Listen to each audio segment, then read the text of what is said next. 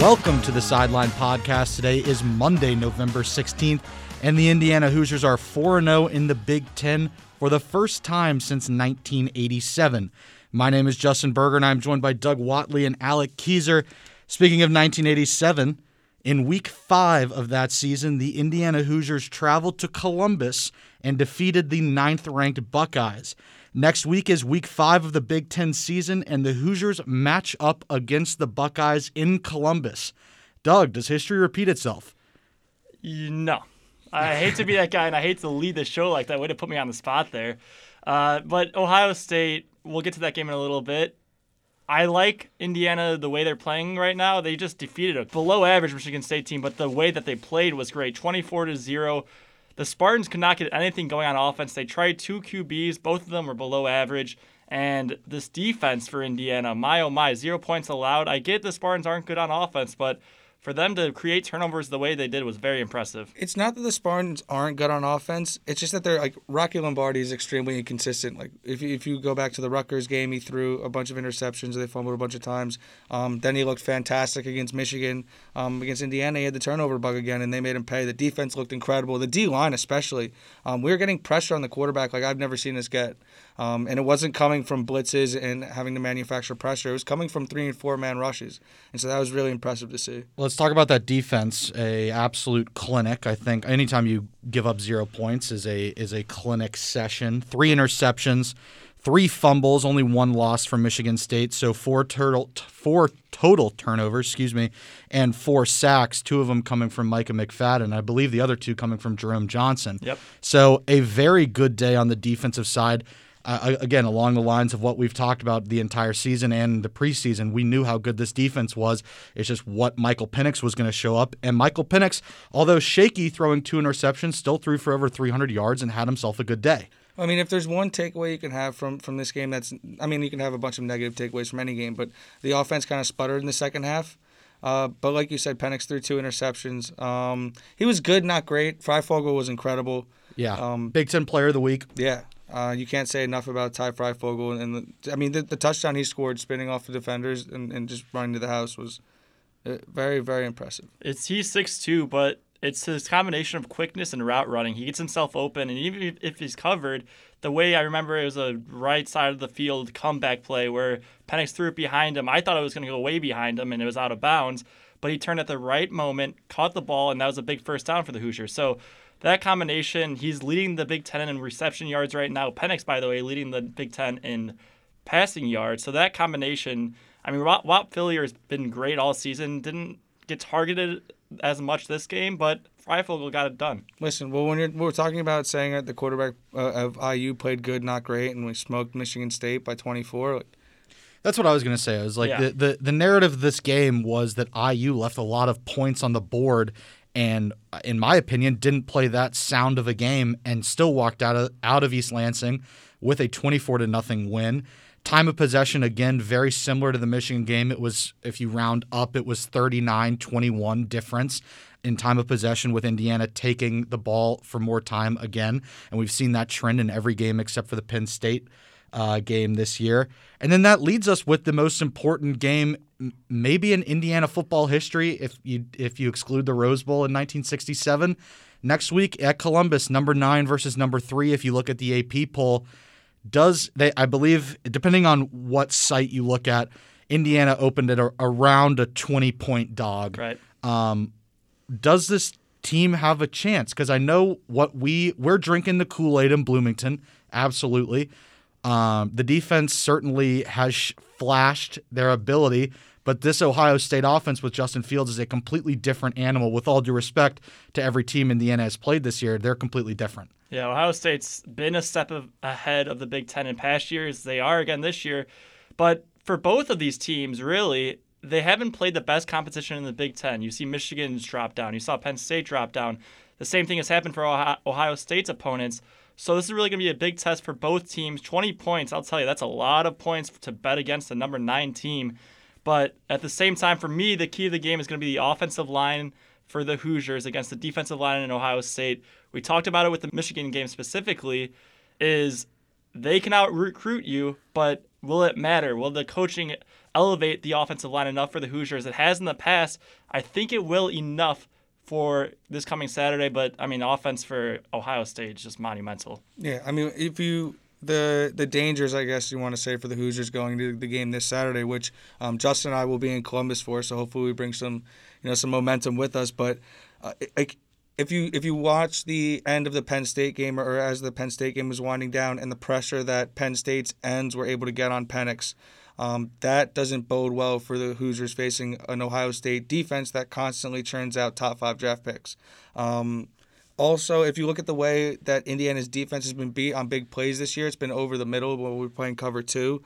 I don't understand why more teams don't attack us that way, and I would imagine Ohio State's going to try and attack the middle of our defense. So it'll be interesting to see those matchups. But coaching-wise and big picture-wise, if you're looking at both of these programs, I think the Hoosiers want to get to where Ohio State is, and this will be a good measuring stick for them. Well, Tom Allen said that his idea of a consistency program-wise when he got to Indiana was that of Michigan State, and to beat Michigan State was certainly big for him. It's a little different now that D'Antoni's gone, but certainly that was a good mark for the Hoosiers. Ohio State, the defense, or excuse me, the matchup we have highlighted, and I think the world is going to highlight, is Indiana's defense versus Justin Fields and that Ohio State offense. Not to discount the Ohio State defense, but it's gettable. I mean, 17 points to Nebraska, 25 to Penn State, and 27 to the Schiano man in Piscataway. So I am encouraged that if Michael Penix can play the way he's played in the first half of last week and then the Michigan game and the Rutgers game, this Indiana offense will be able to score on this Ohio State defense, I think. The real question is, can IU's defense create enough stops or really, bend, don't break, create enough field goals or instead of touchdowns in this Ohio State offense to keep them in this game for the long term? Because in Ohio State's 3 games this year, each team has been in it in the first quarter and then even a little bit into the second quarter, but Ohio State's offense just became too much and their defense did enough to put them to bed. So that's what I'll be looking at is this Hoosiers team going to compete past the third or fourth quarter? I think we have the ability to be competitive, but it's going to take, like we were talking about, Penix played well but not great against Michigan State. If he plays like that against Ohio State, then the Hoosiers probably don't have a chance. I mean, he's going to Ohio State's a different animal. They're a legitimate factory that gets mentioned with Bama and Clemson and any powerhouse football school you want to mention. So, they're going to need to obviously play their best game, but at the same time, this game isn't unwinnable for this Hoosiers team. They have the ability and the talent to win this game. They were supposed to lose 2 games earlier this season, and they won both of them. One comfortably, one not so much. And all it takes is one great play to really put you over the top. I have a question, though. So we talked about how IU's been winning the time of possession game after game. They are only one of 3 teams in the Big Ten, along with Michigan State and Purdue, that are not averaging 100 rushing yards per game. Is that problematic at all? I'll go first. Stevie, I believe, carried the ball 24 times this weekend against Michigan State. And I know IU's rushing attack with Samson James and Penix combined for a shade over 100 yards, like 115-ish. Yeah, 113.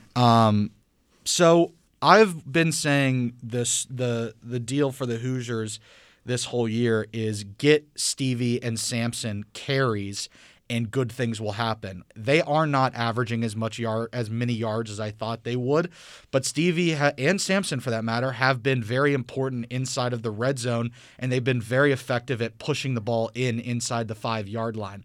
So I already forgot your question. Was it will they be effective, or do they need to be effective? Yeah, do they need to? Will it be problematic in future games like Ohio State, for instance? The play action that IU's offense likes to run is dependent on IU running the ball, and running the ball effective at some point. So can they do it against Ohio State's defensive line? I think they can. Do they have to? Absolutely. I would like to see at least 20 to 30 carries between Stevie and Sampson, which is what we've gotten in every game, so I don't see that changing. Yeah, I honestly don't think the running game's an issue. I don't think yards is the best way to measure it either, because we played Penn State week 1, we got crushed in time of possession. Week 2, we played a Rutgers team. That game we probably should have ran the ball a little more, but then we played Michigan, who's terrible against the pass, and we utilized that all game, and Michigan State, who's also not great at defending the pass, and so I mean, the most encouraging thing for me is at the end of the Michigan game, we were able to line up for 5 minutes and run the ball down their throats.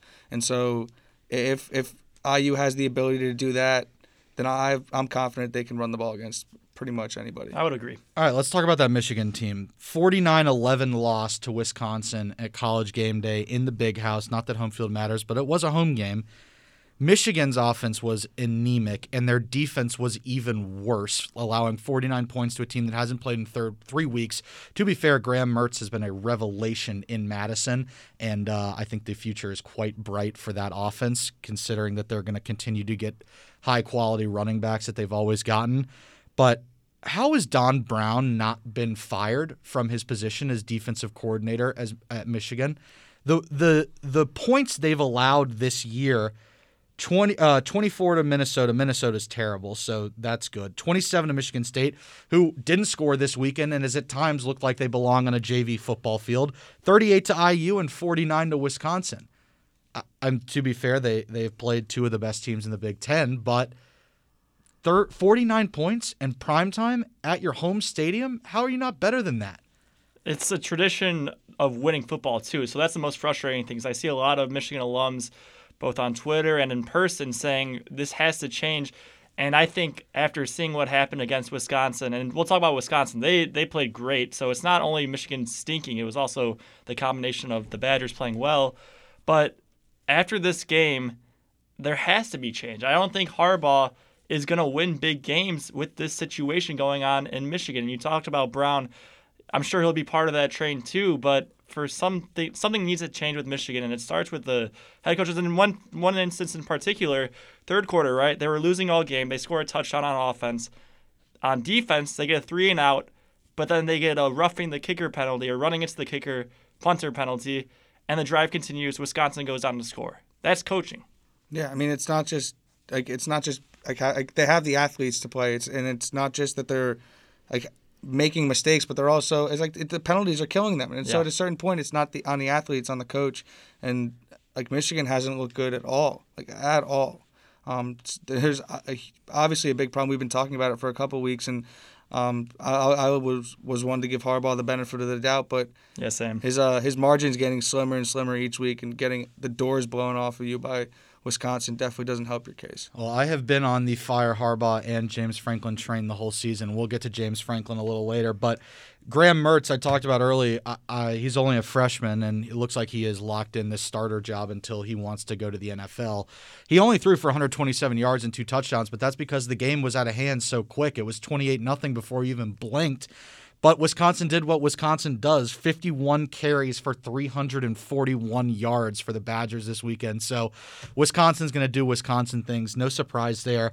What do you see for the future for Paul Chryst, that offense with Graham Mertz leading the train for the next 2.5 years at least? Well, first, for this season specifically, they have to stay healthy. They've only played 2 games, and both games they looked fantastic. But you got to rack up some games. This can't really happen again later this season, or else you're going to be in trouble. But with that being said, their rushing attack, I was talking to my friend that goes to Wisconsin, their top 2 running backs were COVID ineligible this week. Their other guy, their freshman, wasn't even good, so they played someone else. Jalen Berger put up 15 carries, 87 yards, and a touchdown. So the running backs aren't really playing, but the offensive line has been the constant for this team in the past 3 years. So to answer your question, it's got to be dominating the ball, dominating the rushing game with the offensive line. I mean, they send 2 offensive linemen to the draft every year. So for them to continue doing that, they'll keep their spot at the top of the Big Ten. Yeah, I mean, it's between Ohio State, Indiana, and Wisconsin for the 3 best teams in the Big Ten. And I don't know what order you want to put them in. We'll biasly put the Hoosiers up there, but we won't rank them.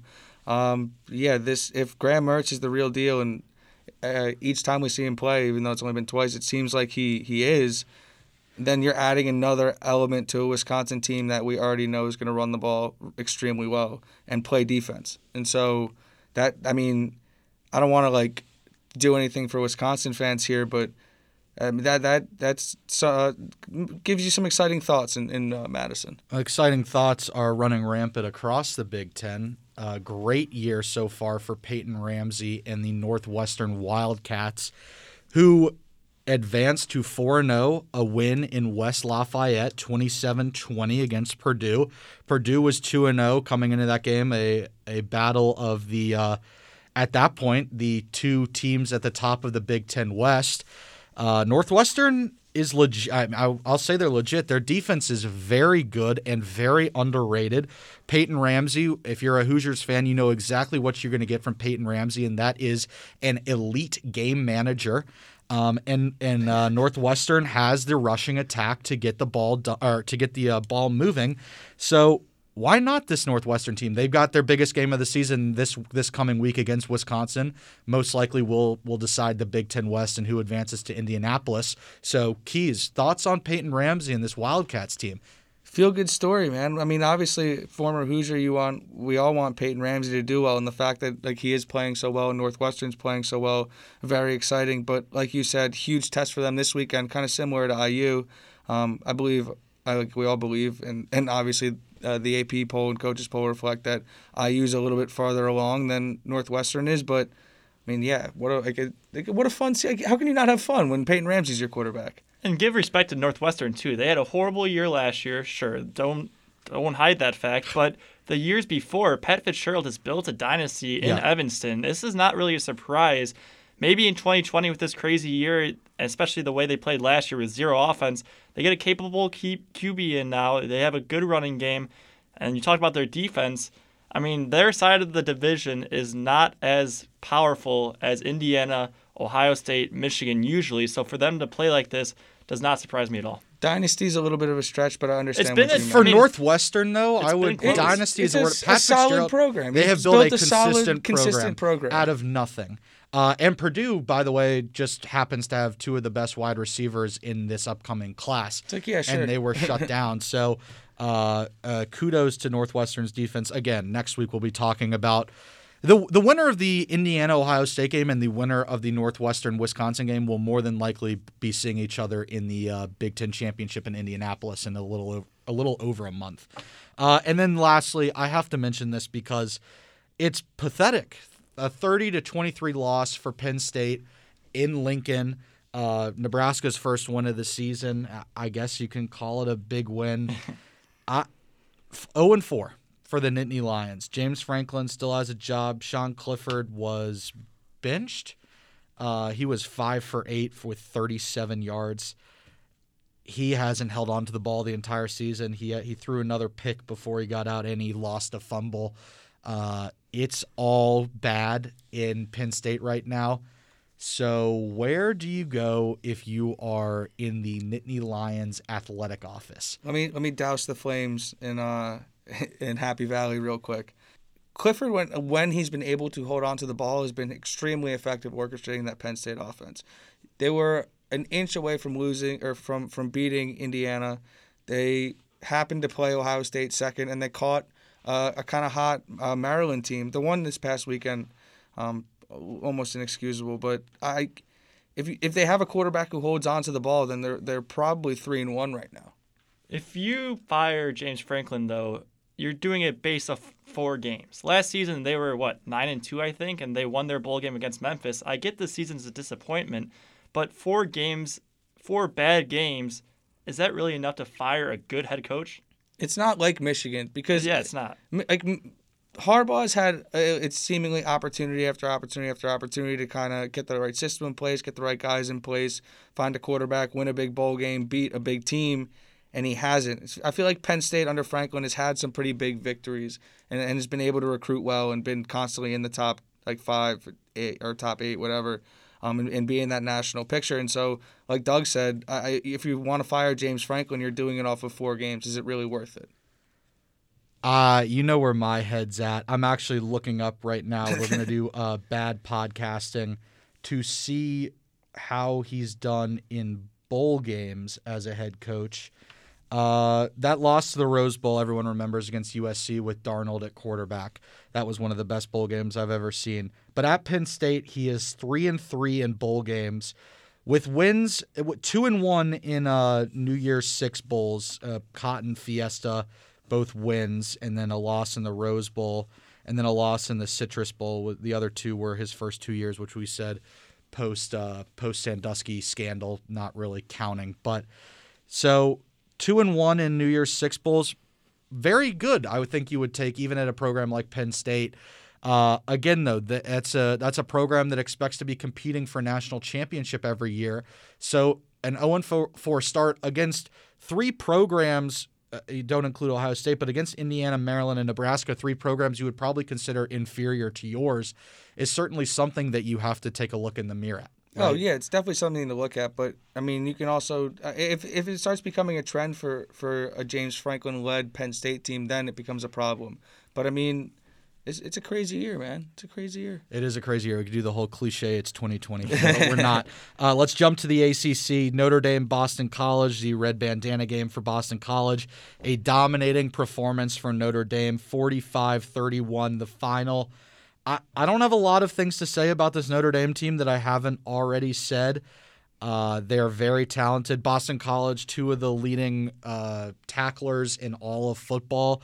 So their defense is good, but 45 points to Notre Dame is not a good look. Notre Dame ran for just under 300 yards on 50 carries. Ian Book was stellar again, and their defense is just good enough to get it done. This was a personal game for Phil Jerkovich, who's the starting quarterback for Boston College, and Ian Book started over him at Notre Dame, so he transferred to BC. So I don't know. This is a good road win. Boston College, no slouches over there, so another good win for Notre Dame. But like we've talked about, they're just on cruise control till we get to Charlotte in a month. It could have just been a trap game pretty much. You saw the game last week against Clemson. They performed very well there. Then next week they go to Chapel Hill to face not a good, but a potentially great offense. Well, I think North one Carolina. of the best offenses in the country. So they could have been looking ahead. They just came off a huge win against the number one team in the nation. Bottom line for me is Notre Dame took this game seriously. They're well coached. They play well. And for them to win by 14, I give them a lot of respect. Yeah, I feel like the ACC is filled with a bunch of teams that are like good at on one side of the ball and not great in the other. And so, BC's got a pretty good defense, but Notre Dame's just better. I think that's an excellent way to put it. Miami, meanwhile, a road win at Virginia Tech. And we know how hard Blacksburg can be to play, especially with fans there. But Miami, 9th team in the country last week, 10th now after barely squeaking by this week. They are 7-1, but have won by the skin of their teeth a few times this season, including a close one with UVA, a close one with NC State, and then one against Pitt without Kenny Pickett. Certainly a 12-point win, but certainly closer than you would want it to be without Pitt's best player. So, Miami, where do we stand on them? They could finish the season with only one win, or only one loss.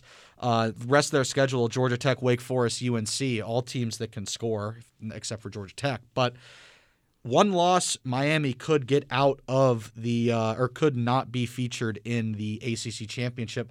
Where do they go from here? And how good do you think Miami is?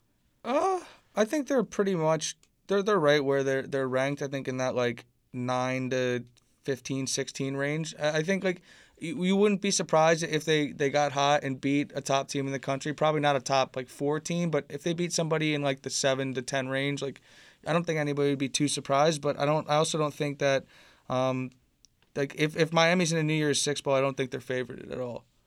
I think that it's about a 50-50 chance they are. I mean, if you talk about fraudulent, sure, in the big college football top 4 picture, they might be a little fraudulent. They're not as good as those teams. But from where they were last year, they finished the season 6-7. They're improving greatly. And so I'm sure all Miami Hurricanes fans will take this season as good as it's been. Yeah, no, I don't think they're frauds. I think they're right exactly where we have them. Manny Diaz certainly is a much better candidate to get the U back than Mark Richt was. Just a completely different style head coach.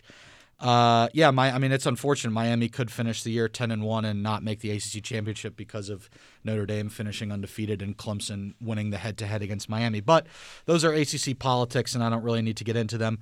Wake Forest, UNC, crazy game, 109 points. I think it was 50 or 112, 59-53 final.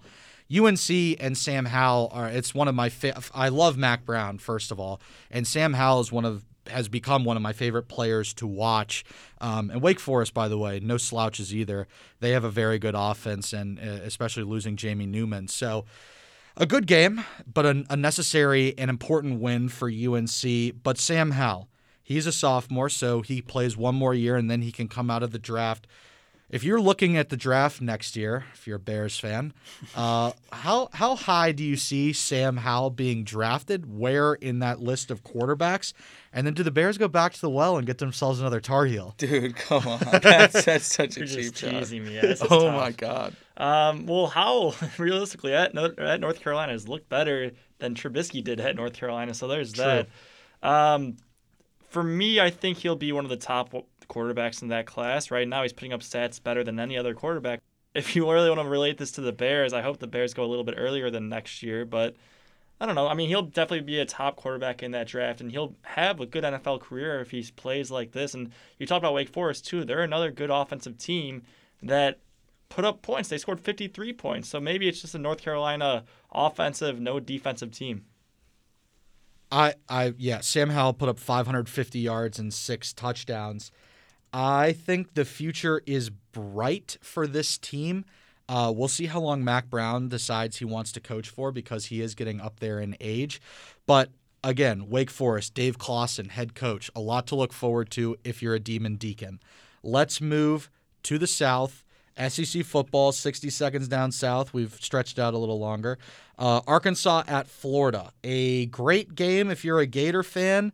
A bad game if you're a Razorback. Kyle Trask has cemented himself as a Heisman contender now, throwing for 356 yards, 6 touchdowns, and no interceptions. This game was over in the second quarter after the Gators put up 28 points. Anytime you score 63 points in the SEC is crazy. I've said it all season long. Florida has the only offense in the SEC that can compete with Alabama, and that's looking like the most likely scenario for the SEC championship in Atlanta. Be Florida and Alabama, a classic SEC clash. But if you're a Gator fan, you got to love what you're seeing from your redshirt senior quarterback in Kyle Trask. I mean, you're a Gator fan. Do you love what you're seeing from your redshirt senior quarterback, Kyle Trask? I will tell you, it is the best quarterback the Gators have had since Tim Tebow. Before that, Felipe Franks is now the quarterback for Arkansas, and he was back in the swamp. He played for Florida for just over 2 years, and then split his ankle in 100 different directions last year and had to miss the rest of the season. But he had a good game as well. But Felipe, up until Kyle Trask, was the best quarterback the Gators had since Tim Tebow, which was more than 10 years. So to have a guy like Trask who's entered his name into the Heisman candidacy is very exciting. I, of course, am very excited as a Gator fan. I still root for them, even though I am 100% invested in this Indiana team. Florida's got a real chance to beat Alabama, especially if Kyle Pitts is healthy. Tight end for the Gators, more than likely going to be a top 10 pick in the draft next year. Kyle Trask is shocking the world, and I'm not surprised. I love what I'm seeing from the swamp. USC, Ole Miss, and USC, I do mean South Carolina, folks. Great game if you're a Lane Kiffin fan. That play that he drew up, there was a 91-yard touchdown, something like that, and he threw his clipboard 100 feet in the air, running down the sideline. This is exactly what Ole Miss signed up for, so I'm sure they were happy with that result. They should beat South Carolina because South Carolina is a dumpster fire. Will Muschamp was relieved of his duties, not fired, on Sunday. So I am interested. Will Muschamp has had an interesting career. He was the coach in waiting at Texas under Mac Brown, decided to leave when Urban Meyer left Florida and took the Gators head coaching job. Largely a failure as the coach of the University of Florida. signed on to be Auburn's defensive coordinator for a year under Gus Malzahn, had a great defense that year, and parlayed that into being South Carolina's head coach. For the 3 years he's been at USC, he's had a few big wins, but largely it's that same inconsistencies he had at Florida, he's had at USC. So my question to you, or to both of you, and you may not be able to give me a very great answer, but is a move, if you're a guy like Will Muschamp, go and be a defensive coordinator, because we know how talented he is at coaching the defense. Do you go become a defensive coordinator at a bigger school, or try and get a job at a school like Central Michigan or Liberty. Western Michigan? Yeah, Liberty. Yeah, like Hugh Freeze. Do you do that, or do you go after the big school with coordinator job? It depends on what he wants to do, honestly, because if he wants another head coaching job, then he'll be able to find a program that's going to take a shot on a guy who's the head coach of 2 SEC programs. But if he wants to be in play for another big job sooner, then he should probably take a coordinator job and try and do the same thing he did in between Florida and South Carolina. Is he going to get an opportunity like he did with Auburn? I have no idea. But, I mean, if he wants to continue to coach big programs, I feel like that would be the fastest way to do it. I would agree. Exactly what you said. Now, from South Carolina's perspective, though, where do they go from here? South Carolina, before it was interesting in the late 90s and the early 2000s, they had a great run of formerly good head coaches, but hiring Lou Holtz and Steve Spurrier back to back. So South Carolina historically has not been a great program for football. Only recently, when Spurrier was the head coach, were they very good at the top of the SEC. I don't know what they do from here, because they play in the SEC East, and the SEC East has always been, at least in the last 30 years, 20 years, it's been Georgia and Florida, and then for all time, Tennessee you throw in the mix as well. South Carolina's never been a factor in that, so we'll see where they go. Obviously, it's an SEC job, and it's a big brand for Under Armour as well. So some guy is going to get that job. Mike Bobo has been elevated to the interim coach, and he was longtime offensive coordinator under Mark Richt at Georgia, has a relationship with Muschamp. He took a job at Colorado State and didn't do well as a head coach, so he came back to the SEC to be a coordinator. We'll see how he does. It could be him. I don't know where they go. Jim McElwain's a guy who was a head coach for a while at Florida. Maybe he gets that job. They go after another former Florida head coach. I don't know. I don't want to speculate. We'll see what happens in the offseason. Quickly, Pac-12, Oregon and USC 2-0. Every other team does not matter. What does matter is the Pac-12 has to have an undefeated 6-win team to even have a chance to get in the playoff, and that's where we're at right now. Also happening this week in college football, the fake spike at Western Michigan. Let me get your guys' take on that. What did we think about the fake spike play to win the game with less than a minute left? It was wide open. It was the smartest play. I mean, yeah, you talked about 1 minute left. It was a back and forth game. Western Michigan quarterback saw the guy on the left wide open, fake spike, and it literally had the whole field in front of him. Good play. Cincinnati. Maction, by the way. That's all. Yeah. Maction. No, we got Maction tomorrow night. We got Maction on Wednesday night. It's great. Cincinnati 55-17 throttling against Eastern Carolina. Cincinnati's really, really good. If you haven't watched them, I really would encourage you to take a couple hours to watch some of their games. Again, they're going to cakewalk into the the American Athletic Conference Championship, more than likely against SMU. However, the big thing from this weekend, again, one of you brought it up earlier, only ranked team to lose this weekend was SMU, and they lost a weird one to Tulsa. Tulsa's good offense, but this was low scoring. SMU losing puts them at 2 losses. If they were to beat Cincinnati, they probably would have beat Cincinnati in the AAC championship. They probably could have made a New Year's Six Bowl, but now with 2 losses, even if they beat Cincinnati, they are probably taking themselves out of a New Year's Six Bowl. Also, Liberty advances to 8-0, another convincing win for Hugh Freeze's program. And then the other, let's call them mid-majors, team that is important to us is BYU. They were on bye. They will get back this weekend. A great slate of college football coming up. Hopefully we'll get more SEC football games, as 4 of them were canceled last weekend due to COVID. But we will be back next week with a hopefully happy episode about a Hoosiers victory against Ohio State. Let's move on to the NFL, the pros, the wildest game, the wildest finish I remember since that Green Bay-Seattle game a couple of years ago, 5 years ago now, in the Bills-Cardinals game.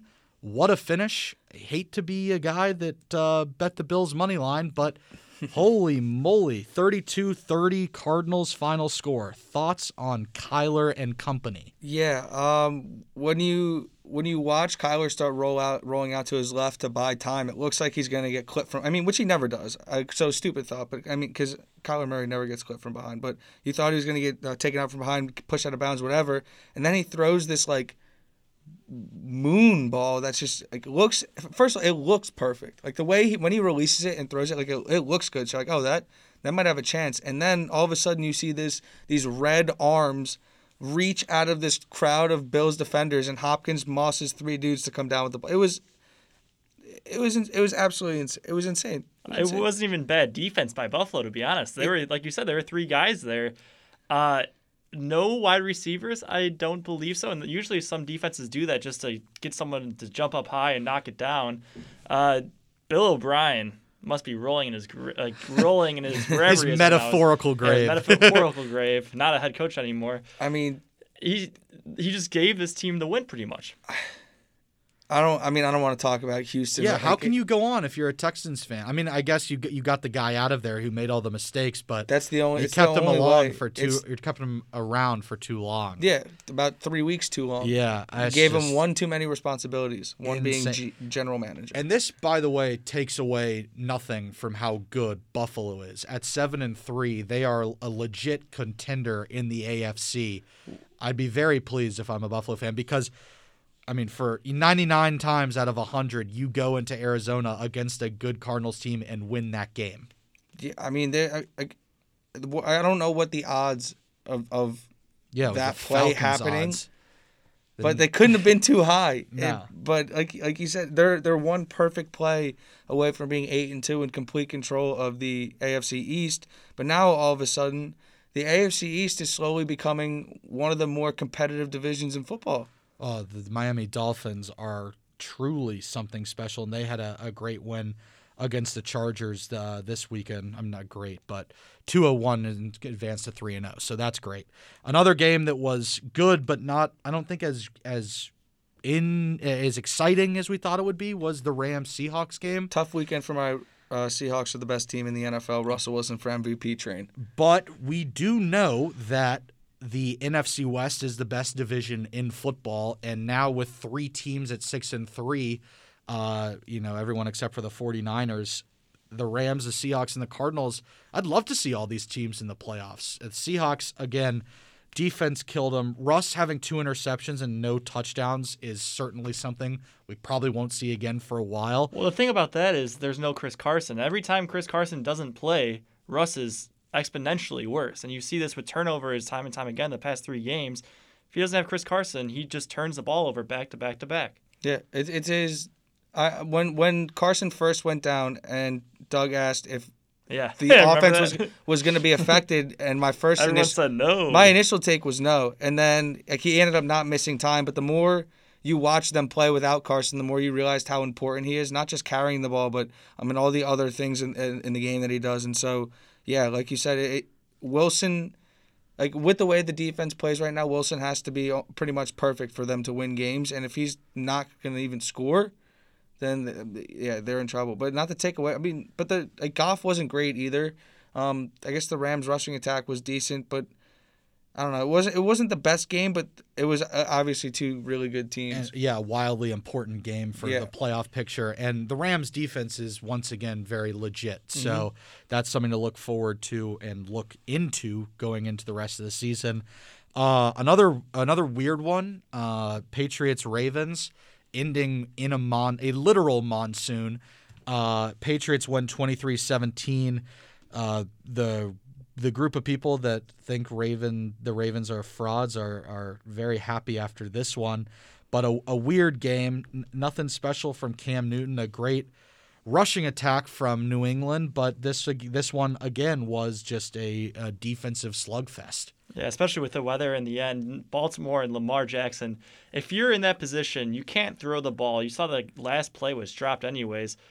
You just got to run if you're Lamar Jackson. You're the top 2 running quarterback in the league, and you're trying to throw the ball. Just try to go and let guys slip off of you. But besides the point, for Ravens, they only had 2 losses coming into this game. It was Kansas City and it was Pittsburgh, the 2 best teams in the NFL. So for them to have this drop-down game against really a below-average team in the Patriots, a below-average defense for sure, only score 17 points, that's a big problem. And this is really the first time that Baltimore fans are looking in the mirror saying, we got some issues on this team. We really can't beat a team like New England. That's trouble. Here's the counter for that. One, they're playing in a literal monsoon on the road. Yeah, but it was just the last drive. No, but it was the whole game, first of all. Second of all, you're playing a highly motivated Patriots team that's coming off a game which they believe they could have won. They're getting crushed in the media. They're playing Baltimore. Obviously, they have a target on their back. Belichick draws up a great game plan. They have a receiver throw a touchdown.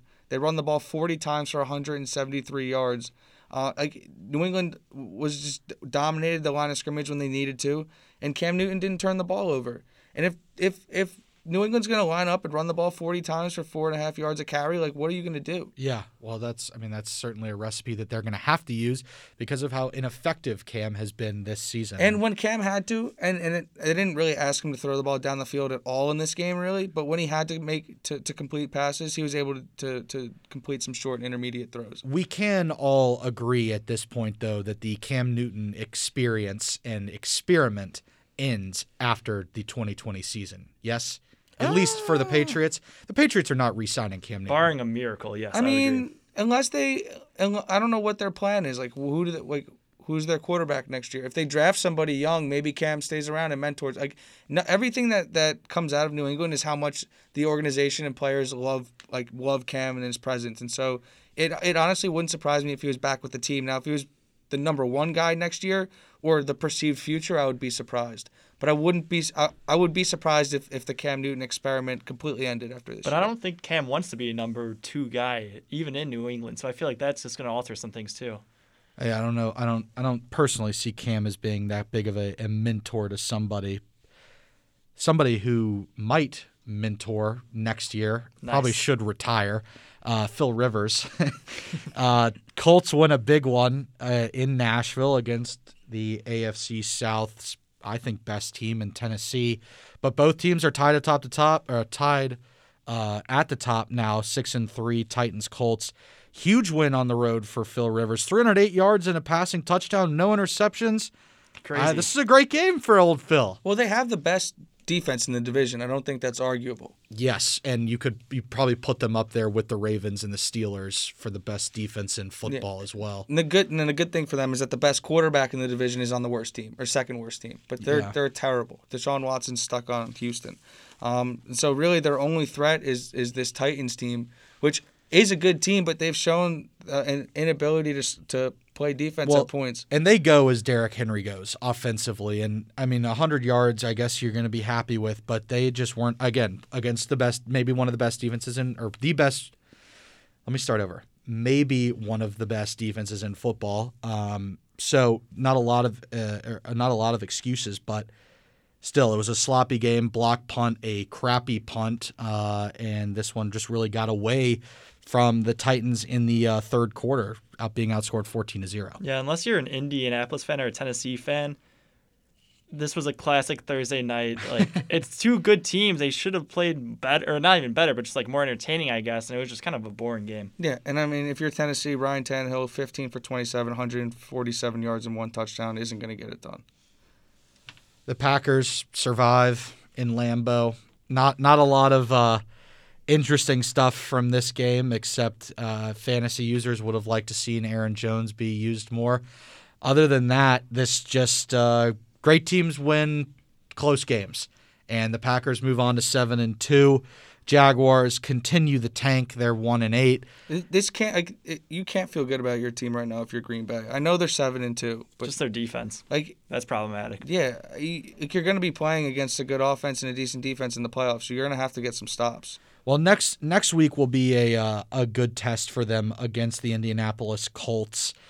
Get to go up against a very stellar defense, and then you see what your defense can do against a decent offense, especially if they give the ball to Nyheim Hines, because Nyheim Hines has been a revelation for Indianapolis when he's gotten touches. So, but again, 7-2, we don't apologize for wins. Packers move on. Tua, 3-0 as the starter in Miami. I feel really bad for Ryan Fitzpatrick, but he's getting a check at the end of the day, so I'm sure he'll be all right. But from what you all have seen from Tua, where's your head at about this former Heisman contender? I mean, I'll say it again as I continue to say, I'm a Tua guy. I have been so high on Tua. I was excited when the Dolphins just did the right thing and drafted him at 5. I was a little surprised when they decided to give him the job this quickly, but they have a treasure chest of draft picks next year, and they want to see if this is a guy they can build around. And I believed he was, and I think he's starting to show that he really is. And the more he plays, the more reps he gets, the better he's going to look. Believe me, that offense is going to open up. They have some guys on the outside who can make plays. You saw when Fitzpatrick was the quarterback. They'll take the training wheels off at some point. This kid's good.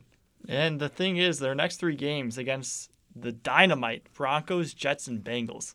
So for him to go 3-0 and now has a very, very good shot to go 6-0, that's a hell of a start. And like you were talking about Fitzpatrick, he was great, but I think he gets some resolution of just saying, all right, well, I was benched, but for Tua to come in and really put on a show like this, you just got to be happy for the guy. Yeah, and I think Ryan Fitzpatrick is that person.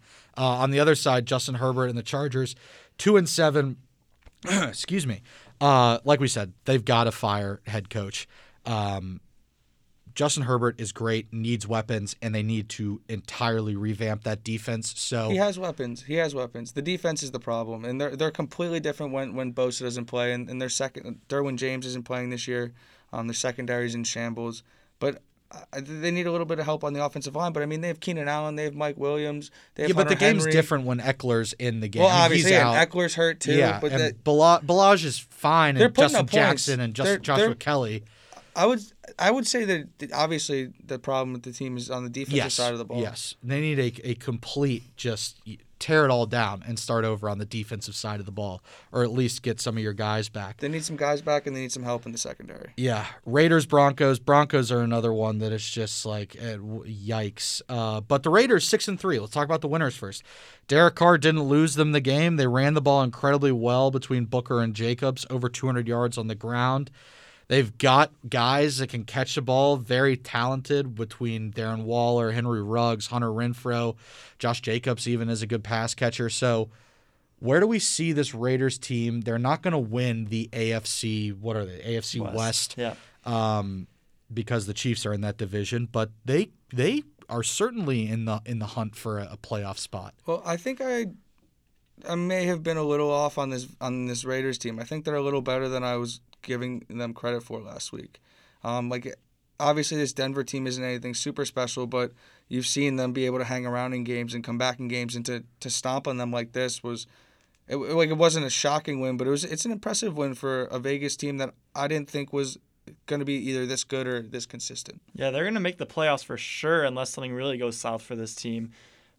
I don't know if they'll be able to win yet, but I think they definitely have a foundation for future seasons, more so than just this season. Yeah, I mean, if Derek Carr's not going to turn the ball over and they're going to run the ball 40 times for 200 yards, probably pretty good. Yeah. You got a good chance. Yeah. Next week will be a very good litmus test for them. Even though they beat the Chiefs earlier this season, they play the Chiefs again next Sunday night on prime time. So tune in for some Collinsworth and Al Michaels.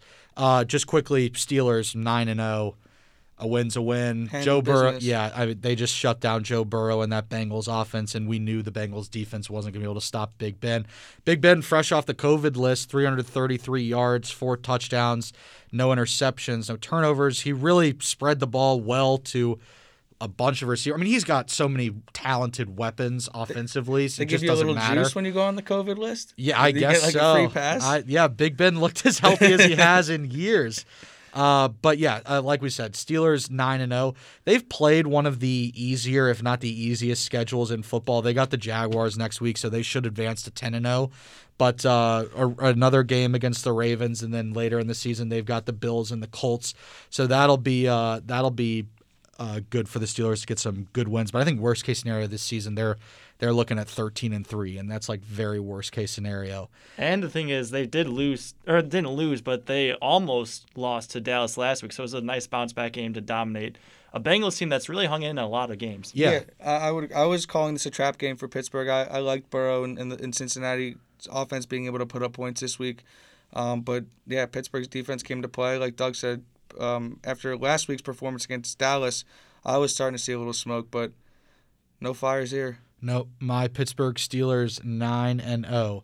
New Orleans wins, needed that one, coming off a huge win against Tampa Bay, and Tampa Bay really bounced back too. We'll get to that. But the real story here is Drew Brees. I believe I saw on SportsCenter it's a fractured rib and it's a couple different things. Collapsed lung. There was is a what rib, I just saw. Maybe a shoulder or something. I don't know. It was like a plethora of injuries. Not that they needed him to do anything special, but Jameis was not good.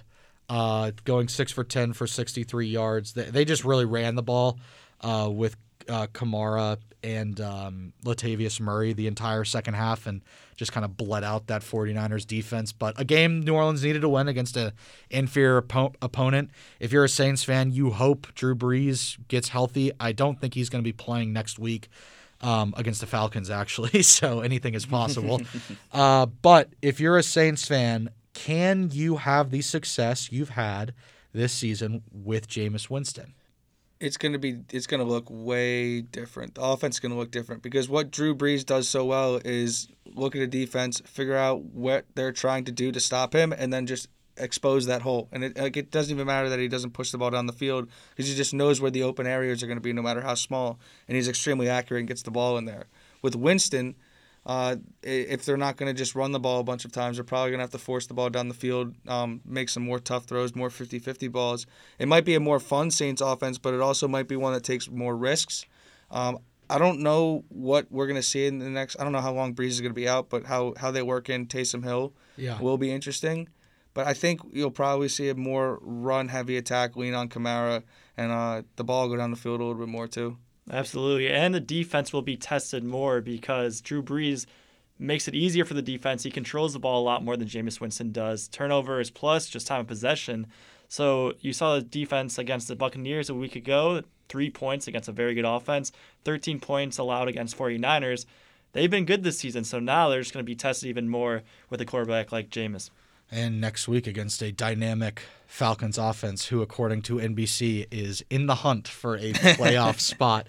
Buccaneers, huge bounce-back win for them after only scoring 3 points last week, 46-23 against the Panthers, and I'll get to the Panthers because I do want to mention a little something about them. But Tom Brady, 341 yards, 3 touchdowns, no turnovers. Ronald Jones, that incredible 98-yard touchdown run. My guy. This game after the halfway point of after halftime, this game wasn't close because it was tied going into half. But the Buccaneers came out to play in the second half. Very encouraging if you're a Bucs fan. Tom Brady obviously still has it. Last week was obviously a fluke for the Bucs, but this defense is still good against a good Panthers offense. This is good to see if you're a Bucs fan or a Bucs owner. Yeah, I mean, as bad as they looked last week, that's as good as they looked this week offensively. While nothing was clicking last week, everything was clicking this week. They couldn't do anything wrong. Brady, you already mentioned his stats, had another monster week. It's the only thing that can upset you about this Bucs team right now is the inconsistency. But if you look at the teams they've lost to, it's the Saints twice and the Bears. So I don't know. They're still a good team. They're not the best team in the NFC, but they can beat anybody on any given day. And so you're trending in a good direction if you're Tampa. Yeah, they can beat any team, like you said, in the NFL. So that could be a big benefit come playoff time. If they got a little bit of a streak, they can win the Super Bowl, but they could also lose in the first round too. Yeah, I said the Steelers have the best weapons in pro football. I could be wrong. It could be the Patriots. It's probably the Buccaneers. Has to be. With all the guys they've got down there. But a good win for Bucks. Panthers, I did want to talk about them. Teddy Bridgewater got injured. I don't know if he's going to be out this week, but hopefully he is good. I am infatuated with Matt Rule and Joe Brady and this Panthers offense. The weapons they have. Christian McCaffrey has played like 2 games this whole season. So for them to show the offensive capabilities they have this season without Christian McCaffrey is a direct reflection of Matt Rule and Joe Brady. So I think if you're a Panthers fan, you got to be very excited about the future. Obviously, I don't know if Bridgewater's your guy, but if he is, you got to be excited about that. Obviously, McCaffrey's your franchise. And you got guys like Robbie Anderson, DJ Moore, and Curtis Samuel who are excellent pass catchers. The future is bright in Charlotte. So keep your head up, Panthers fans. Bring Joe Brady to Chicago, please. Well, he's going to be fighting for that Falcons job, too. Brady with Bieniemy. But let's talk about Chicago. Tonight, by the time you listen to this podcast, we will already know what happened in this game. Which will be the Bears one. But a Vikings-Bears Monday Night Football, NFC North. It's just good stuff. Good stuff. Yuck. Whoa. This game terrifies me for so many different reasons. The Bears, the only thing you can bet with the Bears is the under, but they're playing Kirk Cousins in prime time. 0-9 against the spread. Good God. Well, here's the thing: the Bears have been playing horrible. The Vikings won their last 2, so I feel like you think the Vikings win, and every time you think a team wins, the opposite happens. So I think the Bears win. I mean, if Dalvin Cook's gonna play like he's a 4th grader on the field with kindergartners, then the Bears will obviously be in trouble. But if it's close and the game falls on Captain Kirk's shoulders, then you have to be feeling pretty good in Chicago. Look, for me, this comes down to the Vikings defense. The last 2 weeks in their short little 2-game win streak, they've held the Lions and Packers to 42 combined points. And those 2 offenses are light years more dynamic than this Bears offense. So if they can hold those teams to 42 combined points, Chicago is in trouble considering how terrible their offense has been this season. That's what I'm looking at. If the Vikings defense that gave up 40 points to Atlanta shows up, you got this in the bag. So predictions to see if we're right or wrong come tomorrow morning. Doug, why don't you go first? This is your game. I'll take the Bears by 4 points. Okay. Yeah, I like the Bears by field goal. I noted Bears hater. I do think Chicago is going to win this game. I think a field goal is probably the.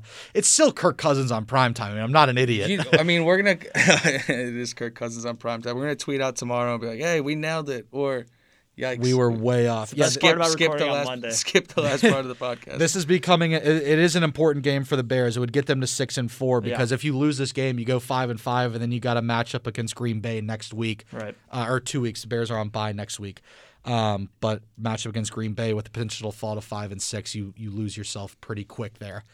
Let's transition to something near and dear to my heart: the 2020 Masters. Augusta, Georgia. Great win for Dustin Johnson. I think a inevitability in most people's eyes that Dustin would eventually wear the green jacket, and he dominated. The best performance ever at Augusta. 20 under, breaking Tiger's and Jordan Spieth's record of 18 under. Dustin shot a 268. Tiger and Jordan both with 270.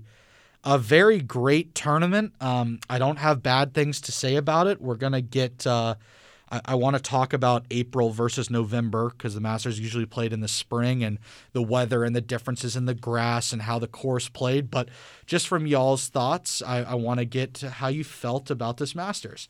I mean, it was a little odd like that it was, coming during football. And obviously in the fall and things like that. But once the coverage got going and you heard the voices and you saw Augusta and the course and the way it looked, and it's just like it was really nice. You forgot that we didn't get the Masters this year. Yeah. And so it was really nice to have the Masters. I thought the Thursday and Friday were like normal spring Masters. I think the storylines of Tiger being up there and Dustin Johnson, Justin Thomas, these big names towards the top was awesome. But I do agree with you. Saturday, Sunday felt a little bit in a back seat, I would say. And of course, if you're a big golf fan, you might disagree.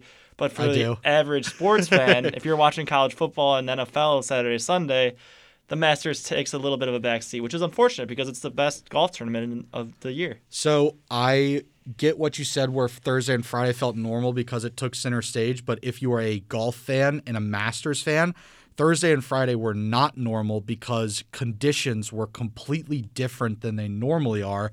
It rained a lot on Thursday in Augusta and earlier in the week, so the course was playing incredibly soft, and the grass is already softer as it is in November. They got a Bermuda grass in Augusta, which naturally lends itself to be softer in cold weather seasons. This we saw on Thursday, like guys like Paul Casey get to 7 under on Thursday, how quickly guys were getting out of the gate. We don't usually see that. People were attacking pins and the ball was sticking within inches and feet of the pin, and we don't see that at Augusta. Usually you don't get a ball to just drop on the green. It's usually much more meticulous than that. Yeah, I feel like Augusta's known for like its long rolling shots and like these putts that just like seemingly come from out of nowhere and all these crazy angles, and that just wasn't really a part of this weekend at all. Yes. That being said, though, people were very critical about all that. We got to have the Masters this year, and that's certainly a gift. The next one's in 144 days. I'm very excited. But we do need to talk about Dustin Johnson because he won the FedEx Cup. He won PGA Tour Player of the Year. He got his second major and his first Masters. He's going to be the favorite to win the Masters in April. I said next year. It is next year, but it's a very quick turnaround. Dustin Johnson's the hottest player in golf right now, and he could go on a run like we've seen Spieth go on recently, and Brooks Koepka has gone on, and obviously guys like Tiger and Jack. But this was you look at the final leaderboard. Besides Sung J.M., 22 years old, he's going to be something one day. First Asian player to win a major. Probably since Y.E. Yang, he will probably become that eventually. But Justin Thomas in the top 10, Rory McIlroy in the top 10, Koepka in the top 10, Rahm, Webb Simpson. Guys you know, Patrick Reed. This was a great leaderboard if you are a golf purist. I was ecstatic, and my blood will be pumping till next April. And Cameron Smith, Doug. Yeah, first player ever in the Masters to go 4 straight under 70 rounds. Yeah, very exciting. And he didn't even win the Masters. Yeah, that kind of just tells you how this went. Cameron Smith is a guy that's poised for big things too. And I do want to shout out my guy Rory, who I love and I've been a fan of for a while.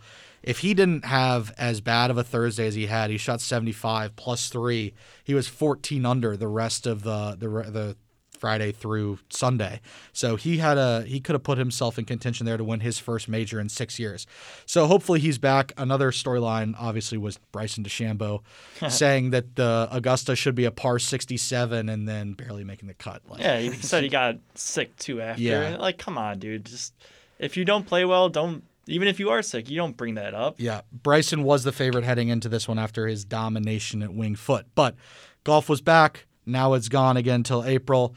Jim Nantz was fantastic, and I've got a little something else about why I love sports this week having to do with the Masters, so I'll get to that. But let's get to our segments. Or do we want to – is there anything you had to say about UFC either from last week or the incoming weeks? My Saturday was hazy. I'll say that. But good for – I mean, awesome for Paul Felder stepping up on short notice and competing with a guy like RDA, which is – absolutely impressive. The next few weeks in the UFC are going to be pretty big, so keep an eye on the calendar. We will certainly keep an eye on the calendar. Doug, let's start with you. Good week, bad week? Good week. I might be taking your why I love sports this week. I'm not sure. Okay. Good week for Andy Ogletree. He is the amateur that was the best amateur in the Masters this year. Shot a 2 under from Georgia Tech. For him, though, it wasn't just about playing good golf. He played with the legend and one of his role models. The first 2 rounds was matched up with him, and then the third round was also matched up with Tiger Woods. And then since you are the top amateur in the tournament, that means you're in the cabin for the green jacket ceremony. So he was sitting right next to Jim Nantz, Tiger Woods, and Dustin Johnson for that. So as probably like a 22-year-old or something? Yeah, that is just out of college. Yeah, that's a special moment for him. Bad week for me, well, for the Houston Rockets specifically. The NBA, of course, coming back very, very soon. The Rockets are in a heap of trouble. Russell Westbrook wants out. James Harden wants out. both two different locations. I heard Harden is looking towards Brooklyn. I want to hear your guys' thoughts on potentially that being a scenario for him. I mean, I would love to see what happens when you put Kyrie and James Harden on a team and just shake it up. And Kevin Durant. Disaster. Go ahead. The personalities in that locker room, while they might like each other, we'll see how it turns out on the court. But I mean, obviously, if Harden ends up on the Nets, and I know the Nets, I think we're also looking at Serge Ibaka. I don't know how all this stuff is going to end up working out, but it's NBA free agency for you. It's a good team, man. It's a good team. If I can jump in real quick and do bad radio, something you're already going to know when you listen to this. We are in the lovely media school, and I'm watching Adam Schefter on the TV.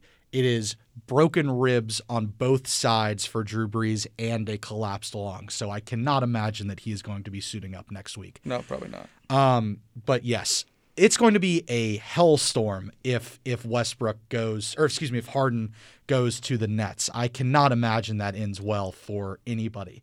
The talent is unbelievable, but I just can't imagine that locker room flows. But I'm not the decision maker.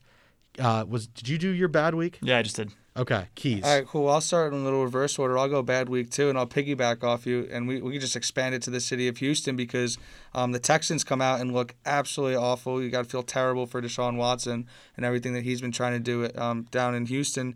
And then you have to fast forward to the late game, and you watch DeAndre Hopkins do what he did, and you just have to be reminded and bashed over the head for the next 24 to 48 hours that your former head coach, general manager, traded that guy for a bag of bricks.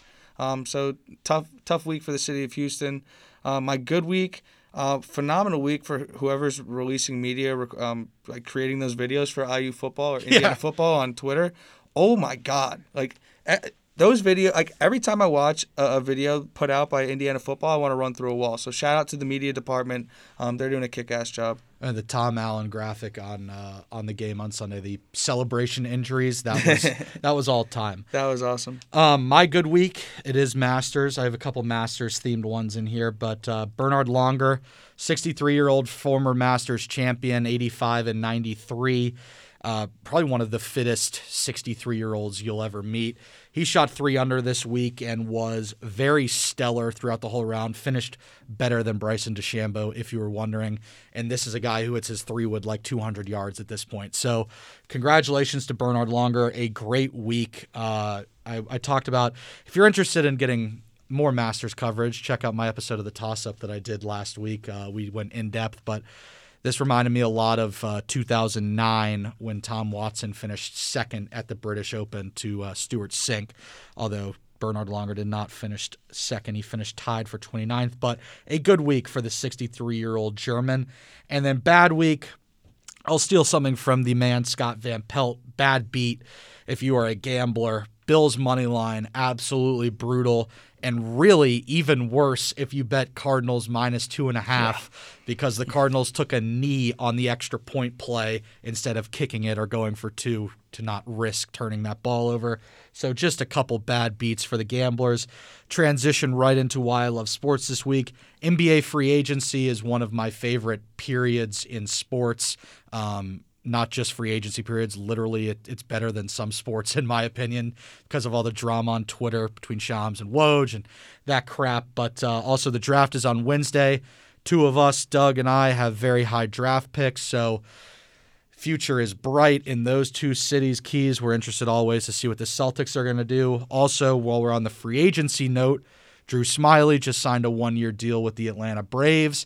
So Alex Anthopoulos back at work trying to get more starting pitching for the Braves. So we'll see how that ends up. We have baseball free agency in the mix always. And then my whatever it is, 5th why I love sports this week is Vern Lundquist, who is completely retired except for the 4 days a year when he calls the Masters. He was out of his house at Steamboat Springs. He came all the way down to Augusta, probably flew, not drove. But it was nice to hear Vern, who turned 80 this year and was such a big part of my childhood, watching the SEC on CBS and calling March Madness and obviously doing golf tournaments. But you know, when you tune into the 16th hole, you're going to hear Vern's voice calling that par 3, and it's very nice to hear him still do it. So that's why I love sports this week. Keys, Go ahead. Yeah, I got a couple of them, so I'm glad I had a couple because you took one of mine. I absolutely love NBA free agency in the draft, which started this morning. So things are going to be going crazy from here on out. You also mentioned the baseball free agency is kind of picked up. The Mets sold. So Steve Cohen, the new owner of the Mets, I texted all my Mets friends and congratulated them. They're doing great things. And then just to piggyback off of the theme of Augusta and the Masters for this weekend, as everybody knows, Augusta has the first tee shot ceremony with Jack Nicklaus and Gary Player. Next year, they add Lee Elder, the first black man to compete in the Masters. So he'll join the two of them on the tee box next year. So good for Augusta National for that. For me, I'm going to bring up IU basketball because that is coming up very, very soon. This Wednesday, 8 p.m. on Facebook Live will be Hoosier hysteria. Can't miss. No fans last year. I remember last year I did go. It was awesome. I actually had pretty good seats, and the fire alarm went off because of some theatrics with the smoke detectors and everything. So we'll see if that happens without any fans this year. But just the fact that college basketball, I forget, obviously the full schedule isn't out for either the men's team or the women's team yet, but it should be coming out soon. In the next 10, 12 days, I'm guessing the season's going to start for IU. And we would be remiss to not mention that announced today that they're looking at a college basketball bubble in Indianapolis for March Madness. I mean, think about all the places you could play. You could play at Hinkle. You can play at the Colt Stadium. You can play and the at Indy kids are absolutely losing their mind at the high school gyms that they could play in. It's been a wild day on Twitter if you're from Indianapolis. But yes, very excited because realistically they would probably play a couple games in Bloomington, given it's only an hour away and there's not enough stadiums to play unless you go back to back. So and you shit on the high school stadiums. They're one, the biggest in the country, but two, I mean, you're also not going to have many fans there, so it really won't matter. They just need a place to stay. It could happen. All right, well, this is our last episode in studio for a while, probably until January or February. But we will be on Zoom, maybe on that other thing we might try. Yes, there's some things in the works. Some things in the works, and we'll see you guys next week at some point. But that'll do it for today. Be sure to tune in next week for another Sideline Report. Bear down. I was walking down the street when out the corner of my eye I saw a pretty little thing approaching me. She said, "I never seen a man who looks so